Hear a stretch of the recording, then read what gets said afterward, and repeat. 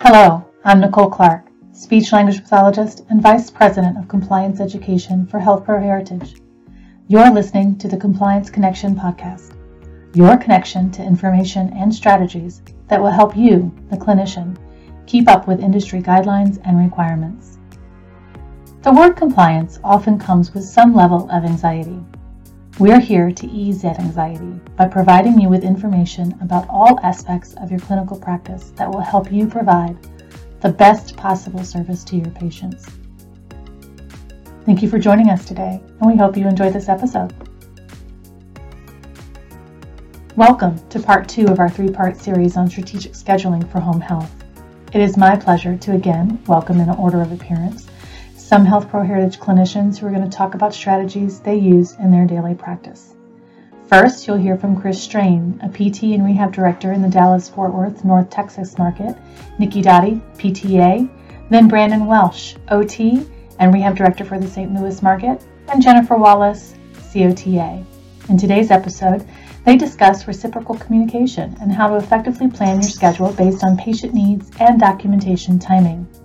They'll also discuss building a relationship between not only the therapist and assistant of the same discipline, but with the full interdisciplinary team, and how to resolve lack of communication issues with our peers. As always, if you have any questions or want to troubleshoot any of your agency's scheduling challenges, please reach out to your RVP today. I think the next question posed to us: how do you, as evaluators and assistants, coordinate both your new and existing patients' needs throughout the week, and how do we establish that communication up front? Really, that's going to fall to the relationship you have with your supervising PT. I blow mine up all the time: text, call, email, whatever. So it really falls to you to kind of do that, and I try to get in contact with them as soon as I see who is assigned to my patients that I'm going to be taking over, and I send them a quick text and be like, hey, I'm the PTA taking over on patient so-and-so. Just let me know if they have anything, that's pressing that I need to know about, or, outside of reading your eval when you're done with it, anything that we need to talk about up front. And usually the PTs are really good about the same thing, like, hey, this came up during evaluation. It's something that you need to know about, something you need, and it could be anything from, the patient's family member wants to be there, so coordinate with this person to schedule your first visit or something like that. So I'm always, I touch base with them pretty frequently, at least once a week, on, hey, this is something that's going on. And if there's no issues or anything, maybe I'm a little more lax on that communication. Maybe it's every couple of weeks, or like, hey, we've got this 30-day coming up in a week or two, just heads up, because a lot of times it's easy for those to slip through because they have their schedules, I have my schedule, and I'm like, 30 days next week, I need to remind them that that's coming up. So it's really just going to be up to you to kind of establish that relationship with your PT. So. Yep, absolutely. And I would just say, find something that works for you and the clinicians that you work with. People that you see a lot of patients with together, it's good to have, as Nicole said, more consistent communication, kind of like a weekly case conference, so to speak, whether that be via phone call or email. So, hey, here's the patients we have up for reassessment or discharge this week. How are they doing, et cetera. And then, even the clinicians that you don't work with quite as often or quite as consistently patient-wise, still establishing some sort of level of consistent communication with them as far as what works best for you and that individual. Okay, so the next question that we have is, how do I, as an evaluator, and how do you, as an assistant, how do you build the relationship that you have with our interdisciplinary team and find the ways to efficiently share information in regards to that patient care, schedules, anything like that with one another? How are we sharing all this information? So I think one of the great things, especially about HealthPro, especially since I've worked for other home healthcare agencies in the past, is I love that right whenever you pull up your computer, not only do I have access to, physical therapy and who those therapists are, but their phone numbers are there.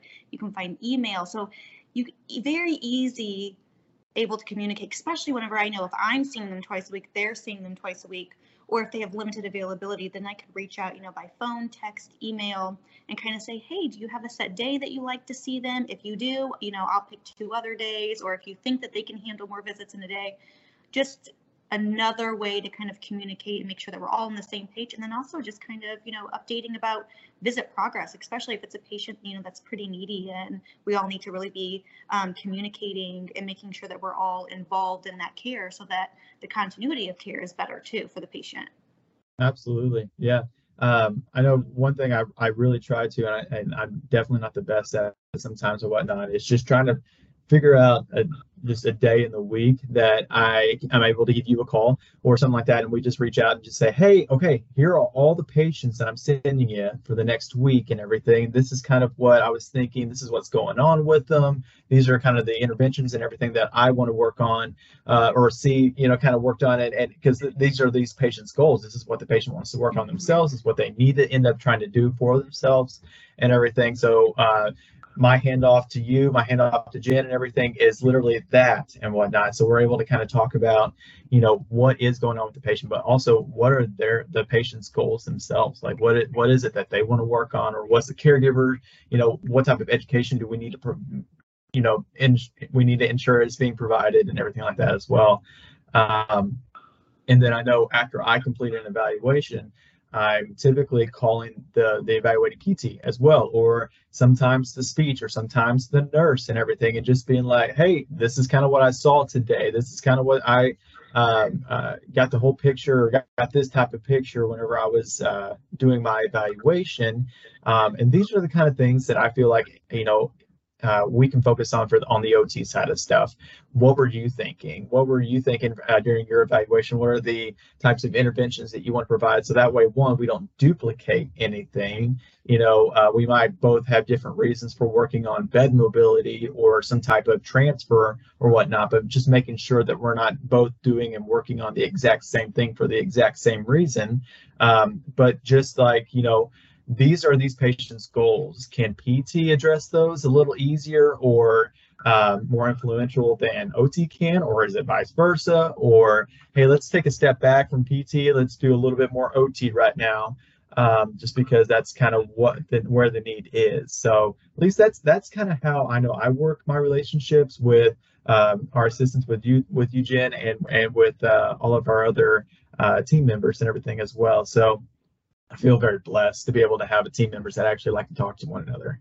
So that part's really good. Yes, I think we have a great team. I think everyone communicates actually very well. Absolutely. Right. I think we have one more. So the last question would be, what do you do when you're trying to reach out to one of your interdisciplinary team members and there is no response or lack of a timely response? We understand that we all get busy. At times, we're too busy to respond as timely as maybe we would like. But communication's key. So depending on communication preferences between clinicians, some people like to talk on the phone. Some people, texting someone's a little bit more efficient or effective. Sometimes emailing someone's a little more efficient or effective. We never know what the exact reason might be for that lag in communication. So we always want to be respectful. Hey, was this clinician really, really busy at that time? Or maybe they had a family issue going on at that time. There could be all sorts of reasons, but I would just say, make an attempt to follow back up respectfully if you don't hear back from them, and once you're able to talk to them and as you get to know that clinician, find out what works best for them. Say, hey, should we, if I have an issue, do you prefer I call you? Is it better to text you initially? Do you want me to email you? What is your preferred method of communication, and kind of establish what works best for you so that we can, coordinate and communicate as effectively as possible. Yeah, all of that.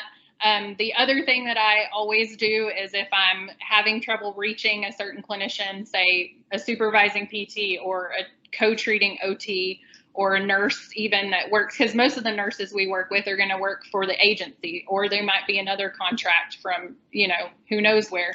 So I always look to the home folder to see who's been signing in, who's seeing the patient, and then see if they've left their phone number. Most of the time people leave their contact information on the folder, so I'll reach out that way.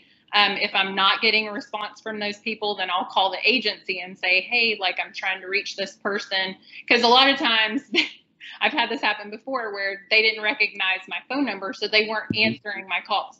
And they had something that disabled their text from a strange number. So I've reached out to the agency and been like, hey, I'm trying to reach this OT. Can you pass along my information and have them call me, or nurse or whatever?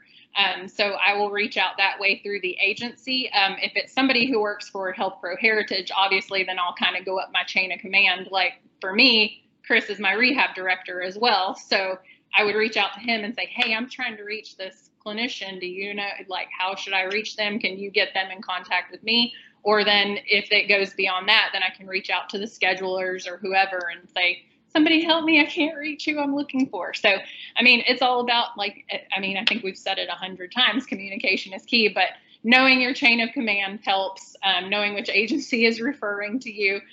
The home folder is a good resource to reach out to other clinicians, especially when you get a couple of contract agencies in, and then you have agency nursing and, you know, or speech therapy or whoever, you know, there's so many people on the case sometimes. You can also look into the documentation system that you're using and see if you can see other clinicians that are assigned to the case and try to reach out to them that way. So thank you for joining us today for part 2 of our 3-part series on strategic scheduling for home health. Stay tuned for our final installment, where we hear more from Jennifer and Patrick about some final strategies on maximizing your time. Special guest Patrick Thibodeau, director from our Home Health Tampa market, will highlight a few apps that will help in coordinating your schedules to minimize your drive and maximize your day. We hope you tune in.